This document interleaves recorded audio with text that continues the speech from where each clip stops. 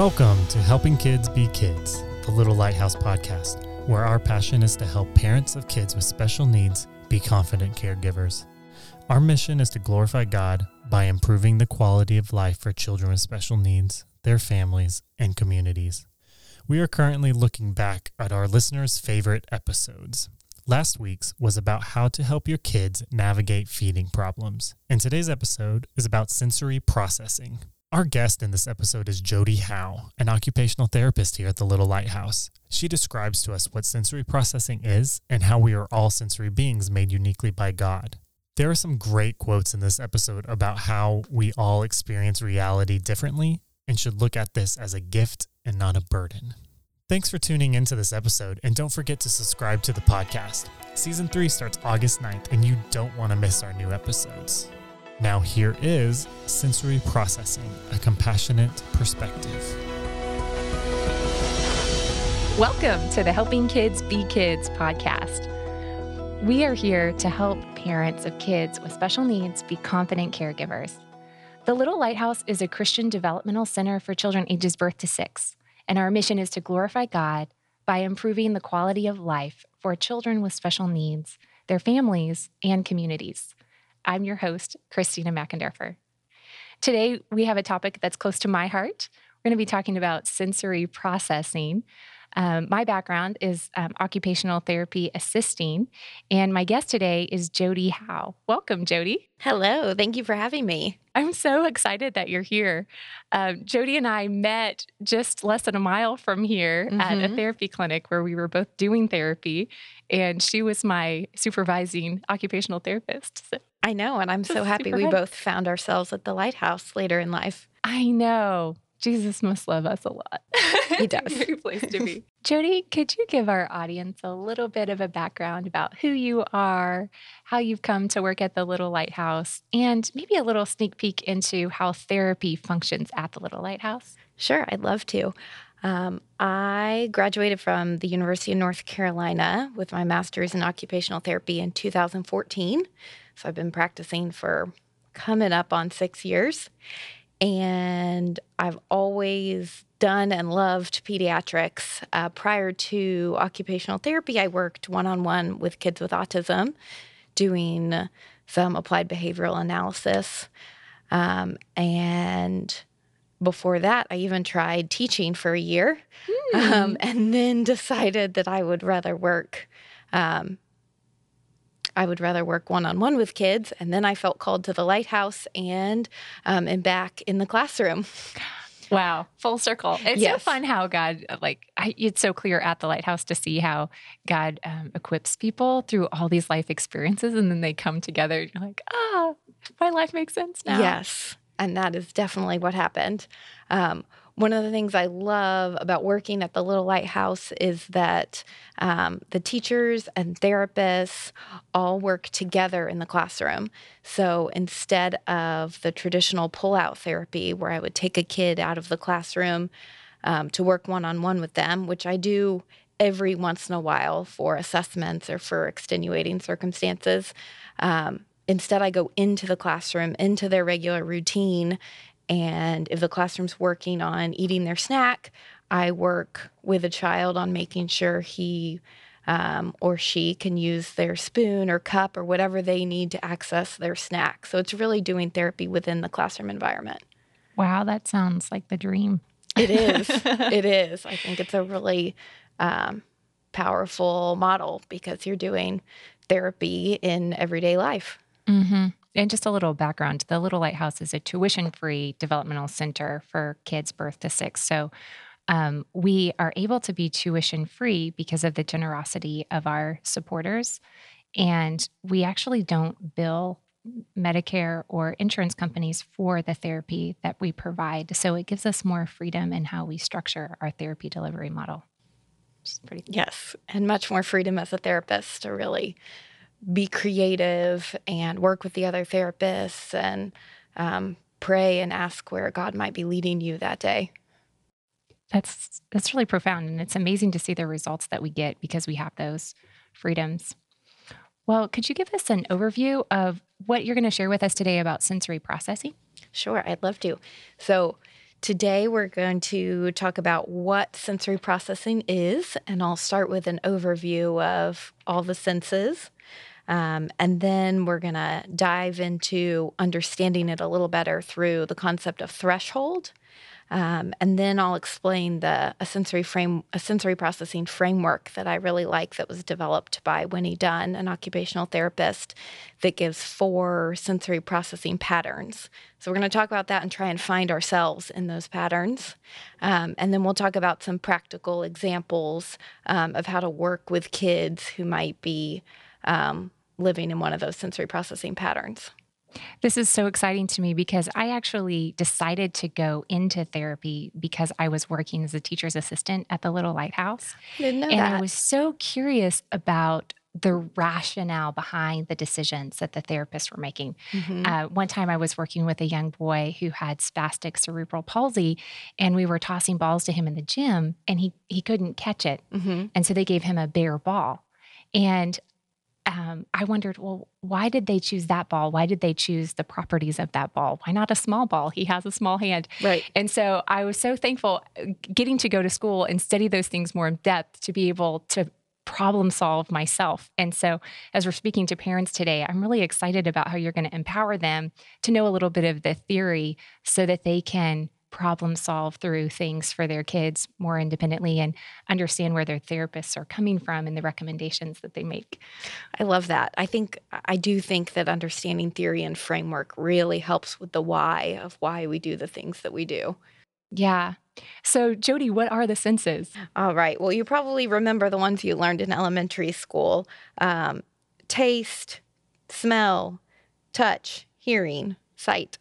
But then there are 2 more senses that we often don't talk about, and those are the vestibular and the proprioceptive sense. And so the vestibular sense is located in your inner ear and really gives you the sense of balance, helps some with spatial orientation. It helps you know when you're up or upside down. If you've ever gotten seasick or dizzy on a roller coaster, that's your vestibular sense, trying to figure out where you are in space and which way is up and which way is down. Okay. And then your proprioceptive sense is really closely linked to your vestibular sense. And this sense has receptors all in your joints and muscles and connective tissue and helps you know where your body is in space. So if you were going to close your eyes and touch your nose, the fact that you can do that is because of your proprioceptive sense. Okay. So if you're driving, don't try that. Right. Well, okay. That makes sense. Yes. Good. And in school, we usually talk about the senses separated, but really they're integrated and they work closely together. Yes. Okay. So what's sensory processing? So sensory processing is something that we just as humans are doing 24/7. It's really how our brain receives, processes, and interprets sensory information. So a lot of times we don't talk about sensory processing until it's getting in the way of function. Often we hear about kids with sensory processing disorder or children with autism. But I think a point that I'm really passionate about sharing is that we are all sensory beings. And this is really how we experience our world, is taking in information, figuring out what to do with it, and then taking action. So if you touch a hot stove and pull away your hand really fast, that's your sensory information built to keep you safe. So a lot of our senses have developed over time to keep us safe and are giving us information. And I think that's a really important thing to keep in mind when sometimes we wonder why kids are doing the things that they're doing.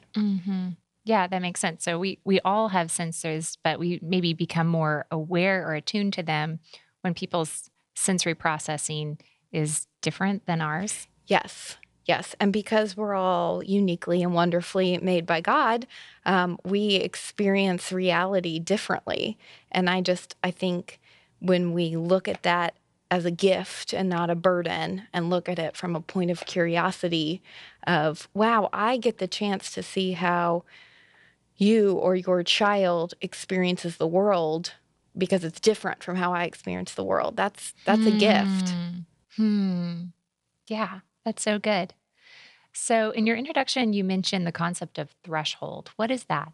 Okay, it's just a fancy term for the point at which we experience a sensation. Okay. So there may be kids who you could really lightly touch and they may jump. It may scare them because they have a really low threshold. And so the tiniest of touch might scare them. You may also have a kid with a high threshold that you could be, tapping on the leg and they're sleeping through class.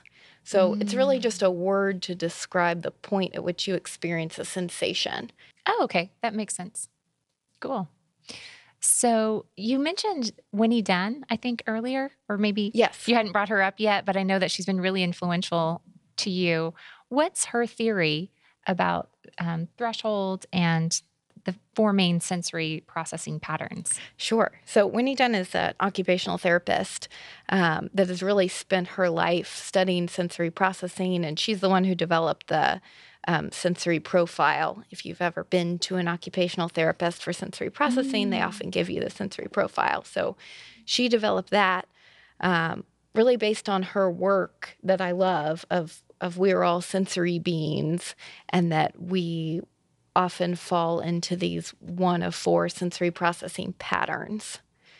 So I will do my best to explain these patterns without a visual. But basically, if you have two axes, a y-axis and an x-axis, stick this idea of threshold on the y-axis. So you may have a really high threshold, so you need a lot of stimuli, or you have a really low threshold, so you need a little bit of stimuli. So that's it's like one a sliding scale. Yes, a continuum. Okay. And then the other continuum on the x-axis is basically, she calls it either your behavioral response or your self-regulation. So basically think of it as what your brain does with the sensory information. Are you passive, which would be on one side, or are you active? Okay. Do you just kind of internalize all that information, or do you do something about it? Okay. So the up and down visual is how much information it takes in order to register. Yes. And the side to side is how responsive that your body is to the information you're getting. You got it. Okay. Stick with me, Cool. because as soon as we understand these axes, the four patterns just make so much sense. Okay. So in the top left corner, you'll have your registration pattern or your bystander. So this person has a really high threshold, but their response is passive. So this is the kid that may have food on their face and not notice it.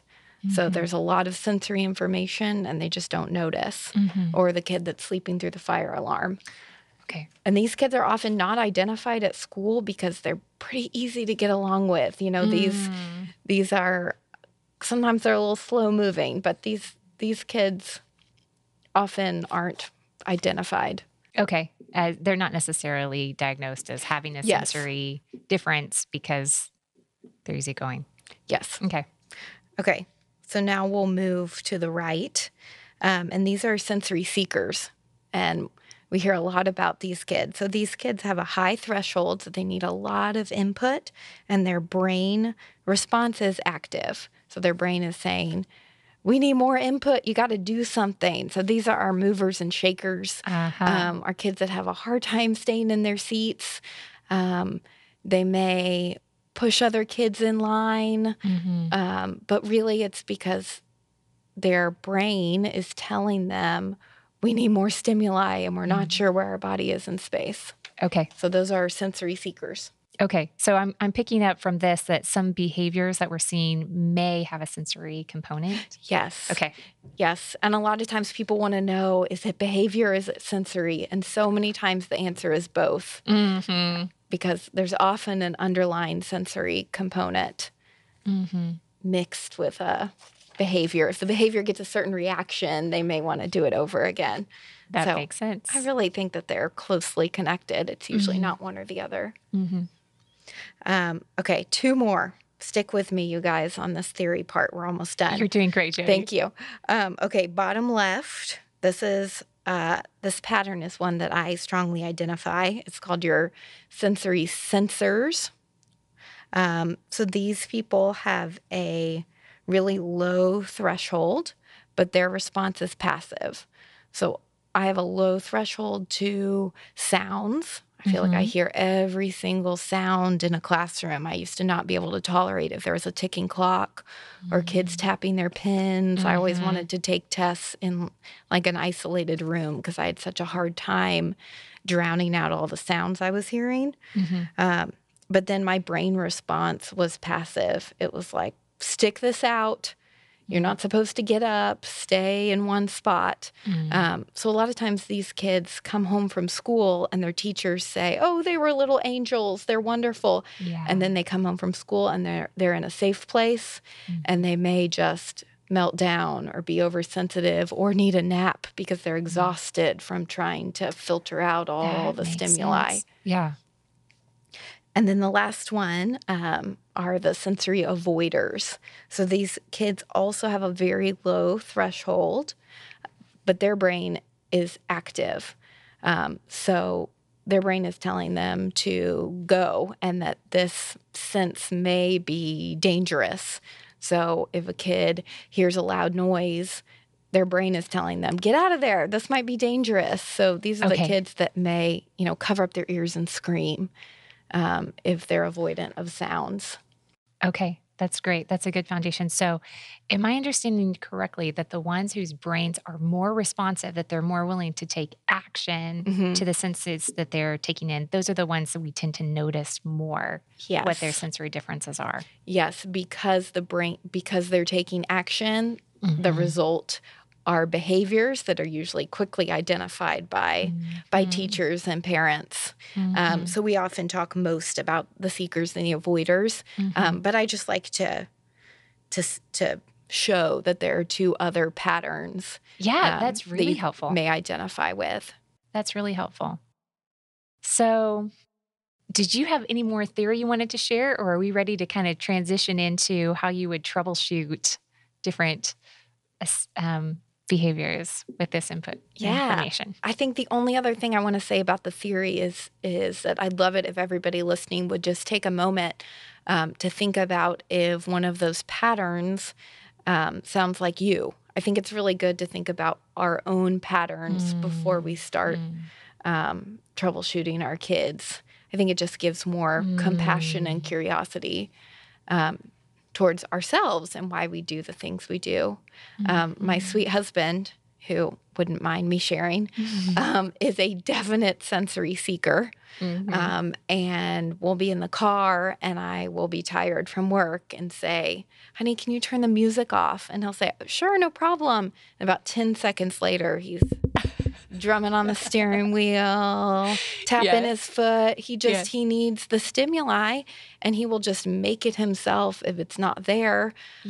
And he's not saying in his head, I'm going to make noise to bother Jody. He's really just needing that stimuli. And so once I understood this framework, it honestly helped in some of my it helped me in my relationships as well, because it just gave me a little more compassion for why people might be doing the things that they're doing. Yeah, it gives you a language to understand differences. Yes, without saying, stop, fix it, It's more about, I wonder why you're doing that and how could we change the environment so that we can both be happy? And maybe that requires me putting on my headphones. Yeah. Maybe more focusing on this is what I need. Yes. In order to regulate myself. Is there a pattern that you relate to, Christina? I can identify with your husband. Okay. Sensory seeker. I wiggle around a lot. Yes. So that's cool. All right. Well, I'd love to know some examples that you have from the school setting of how you implement this theory into practical ideas. Where would you want to start with that? Sure.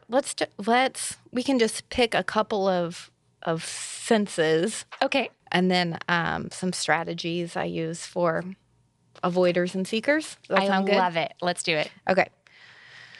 So let's say you have a tactile seeker. So this is a kiddo that wants to touch the walls, wants to touch all the toys, just needs to explore their environment through touch. And so I always think of first, instead of telling them stop doing that, I think, okay, it looks like they're liking to touch things.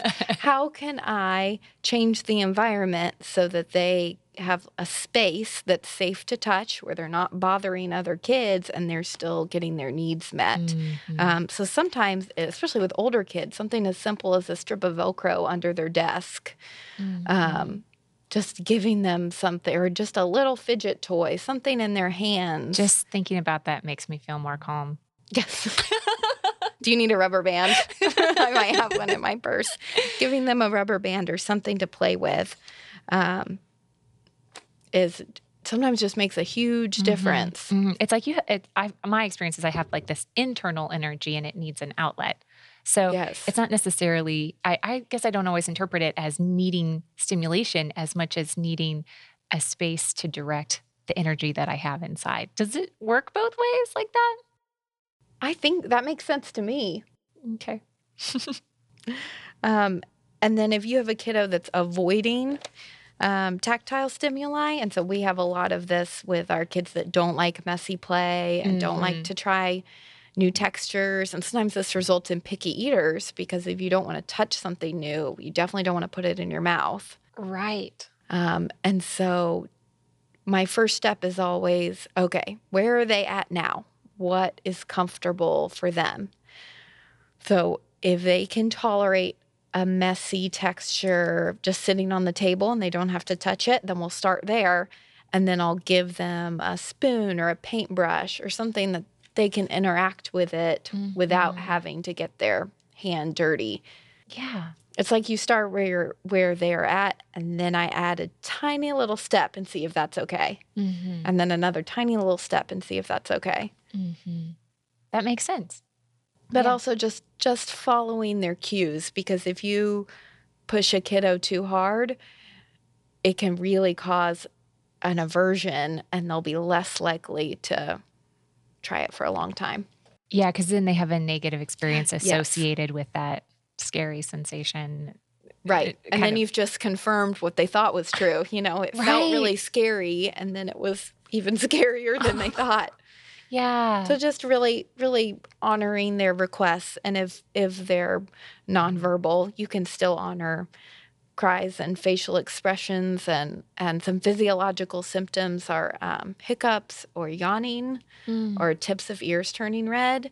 If you see any of those things, sometimes those are symptoms of I'm overstimulated. Okay. That's really helpful to know. Neat. Okay. So one thing I kind of picked up on from what you said, you were talking about people who are tactile, seeking or avoidant. It sounds like maybe every sense has a different threshold or could have a different threshold. Is that true? Yes, that's a great point, Christina. Okay. Sometimes people you don't have to pick just one pattern. Sometimes I'm kind of a seeker when it comes to taste and smells. But an avoider or a sensor with sounds. So you can have a different pattern for each sense. Thank you for bringing that up. Okay. That's a good point. And because of that, yes, you have a different threshold for each sense.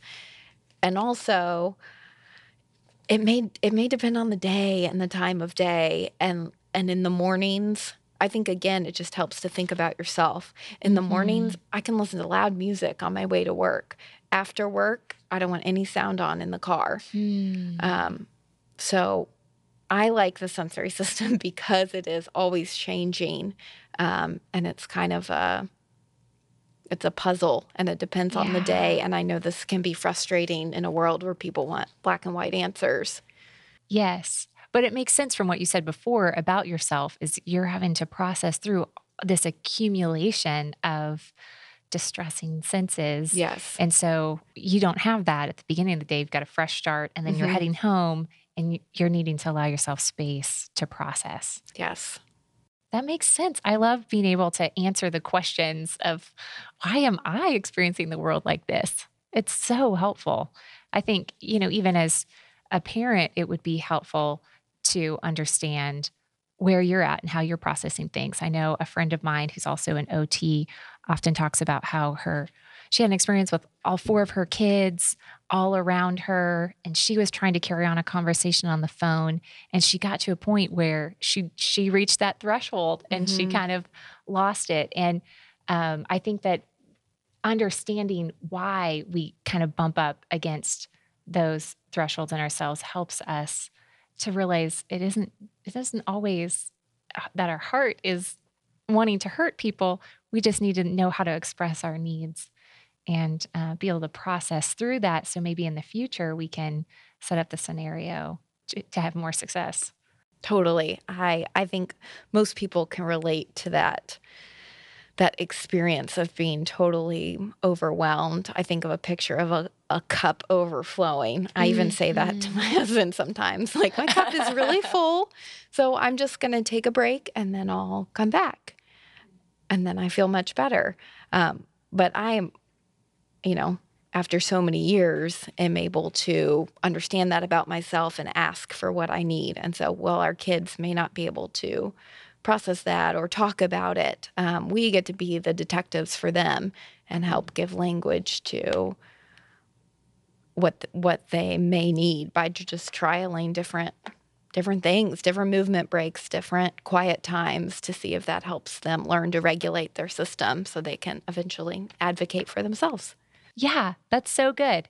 What sense would you like to talk about next? I want to make sure we get to vestibular and proprioceptive. So let's do that one next. Because I would say that is the one that I see a lot in the classrooms of kids craving movement or deep pressure. And I think just in our society in general, with so much technology, which is also a great thing, but kids are moving their body less and playing outside less, and it really affects the development of your vestibular and proprioceptive sense.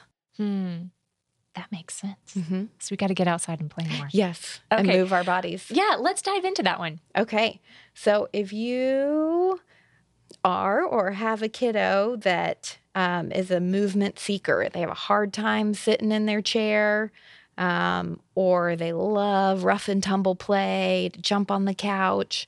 I think in the classroom, some of the easy things I do are give them think about how can I give them movement while they're sitting. So things like a wiggle seat. A cheap adaptation for a wiggle seat is to get a dollar store beach ball and just blow it up a little bit and then let them wiggle on that. Yes. It probably won't last as long as a wiggle seat, but it's only $1. That's great. And then you can at least try it out and see if that's going to help them. Yes. Or in the classroom, we tie TheraBand around the chair legs so they can bounce their legs. Which is like a 4-inch wide rubber band. Yes. For therapy. Okay. Yes. And also just thinking about how to incorporate more movement into your daily routine.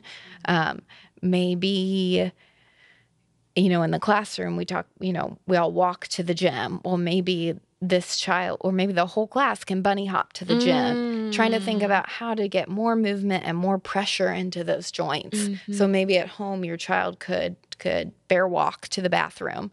Every time they go to the bathroom, they do a bear walk, or every time they get home, they get to do 10 wall push-ups. Just putting a little bit more movement into your everyday routine can really make a big difference for these kids. And to me, it sounds like it's really proactive. Like, let's make it a game. Let's figure out how to have fun and give your body the movement that it needs, as opposed to making it some kind of therapeutic job that we have to do or an exercise. That's great. And so everybody benefits, no matter where you are on your scale of sensory input. Everybody benefits from more awareness of their joints and where their body is in space. So Which is why I love the model of the Little Lighthouse. It's like, let's just have the whole class do it. If one kid needs it, let's everybody try and do it. And I think you can do the same with your family. Even if you have one kiddo that's a big mover and a shaker, the whole family can bear walk or do an obstacle course in the house, or just little changes to add more movement and pressure. I also love those just single trampolines. Are sometimes really, really good tools to have in your house. And they're inexpensive. Yeah, I don't think they're that bad. I think maybe $20 or something. Yes, Yeah. But that's a good way to get some energy out and lots of good pressure into your joints. What about hugs? Oh, lots of hugs. Yes, I love bear hugs and deep squeezes, and just thinking about putting pressure into the major joints. So like if I'm giving a kid deep pressure, pressing on their shoulders or pressing, but one hand below and one hand above their elbow, pressing together. So think about the like at a right angle? Yes. Okay. So think about the big joints and then think about pushing into them. Does that make sense? Yeah, kind of squeezing them together. Yes. Yeah. And you just feel the kid out. There's really not a prescription that fits every kid. Sometimes I kind of start with 3 on their shoulders and see how their body responds. And sometimes their whole body relaxes. Yeah. And then you can empower them to be able to express, I need a hug. Yes. Or can I go for a run? Or kind of figure out how they can get what they need in a constructive way. Yes, I love that. Once they've calmed down, I think it's really important to add language to, it looks like your body feels calmer. Just start to teach those emotions with the action so that they can eventually advocate for what they need. Yes, that's perfect. Well, Jody, this has been awesome. Oh, good. I hope it gave everybody a few good ideas. Yes. Do you have any parting thoughts that you would want to share to parents or educators in a school setting to just encourage them in helping kids, or maybe even just keeping that positive perspective you shared at the beginning about how we all have senses? Yes. I just think that it's really important, like I've said a couple times, to take a mindset of curiosity and stop labeling behaviors as good or bad, but just let's be curious as to what they're trying to communicate to us, because their brain is telling their body to do something, and it may not be their choice. And I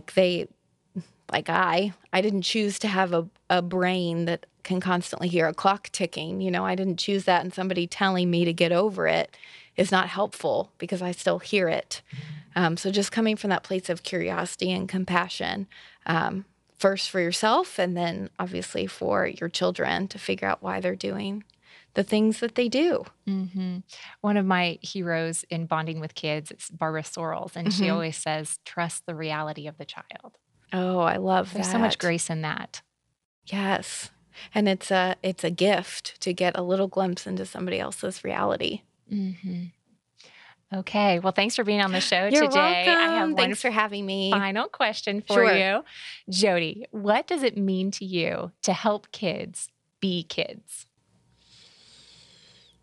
I think it means, the gift of being able to witness, be a witness and be a participant in the beautiful life that God gave them, to not always try and change them, but instead learn from them.